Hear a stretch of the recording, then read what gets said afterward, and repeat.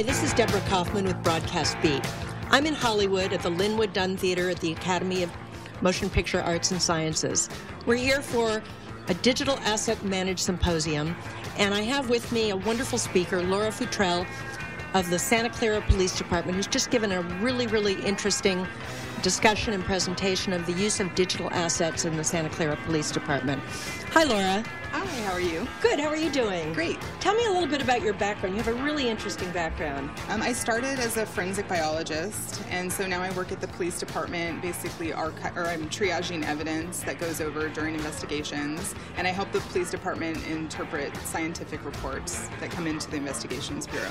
Now, you've talked a little bit about how digital assets have become increasingly important in police departments, and I think you called that the CSI effect. Can you describe that a little bit?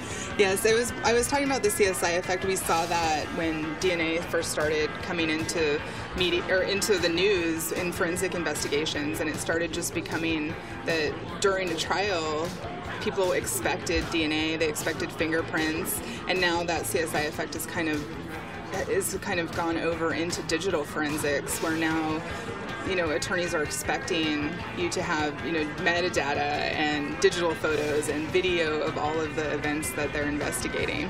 Do they know when they're saying metadata, do they know what that means, do you think? I'm not sure.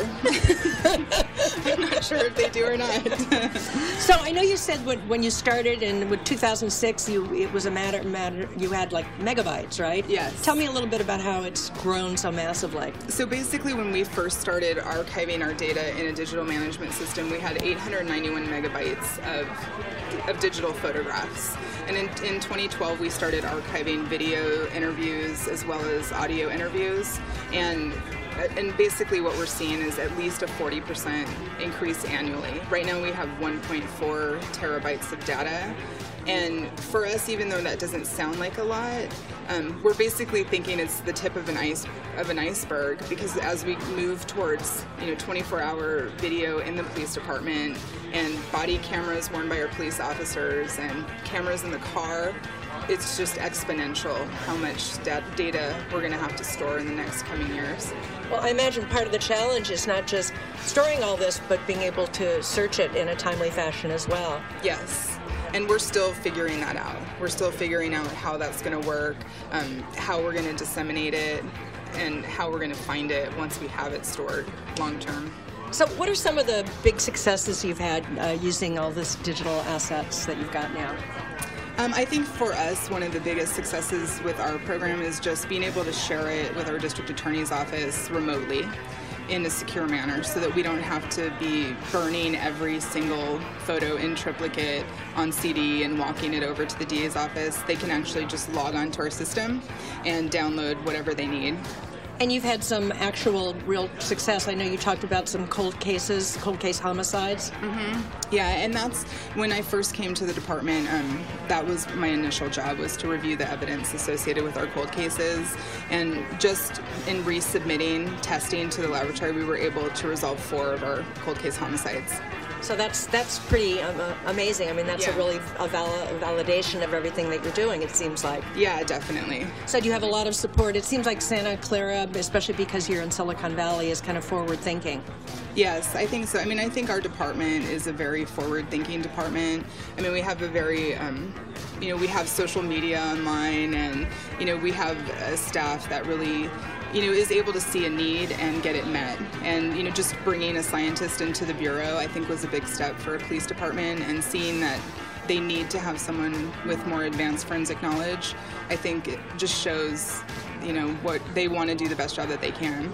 Now, I know that also that because you're in Silicon Valley, you've worked with a couple of Silicon Valley companies as well. You mentioned Veripic and Adobe. Can you describe a little bit what they've done for you? So basically, our digital evidence management system is run by Veripic, and the engineer that built that system used to work at Adobe. So he's very familiar with metadata and stuff for, photograph and video applications, and so he helps to write the software for the management system that we use. And yet I understand that the people, the bad guys that you're going after, you say have tremendous sophistication. Yes, a lot of times that's true. Yeah, I think you said something about child pornographers who can write code backwards in their sleep. Yes, it seems like it. A lot of that's the big challenge with police departments, is that you have investigators that are good at investigating, and you have people committing financial crime and people doing child pornography that are good at programming and, you know, hiding digital data. So it sounds like police departments need to really invest a tremendous amount of resources and energy into digital assets then. Absolutely. Absolutely. Do you think, are they aware of this need? Are they going to go forward? Are they going to be doing it? I hope so. I mean, I think our department, we're definitely aware of it. I mean, we're definitely now even trying to figure out, you know, moving forward, you know, what's going to happen in the next 5 or 6 years with, you know, the more cameras, the higher definition systems, you know, how do we manage and archive all this data long term? And I understand that this summer you're going to be up to doing something very, very interesting. Yes, I'm actually getting my certificate in digital forensics this summer, and hopefully that'll just add to my skill set at Santa Clara Police Department. Well, tell us where you're going to be getting this certification. It's at the Secret Service in Alabama.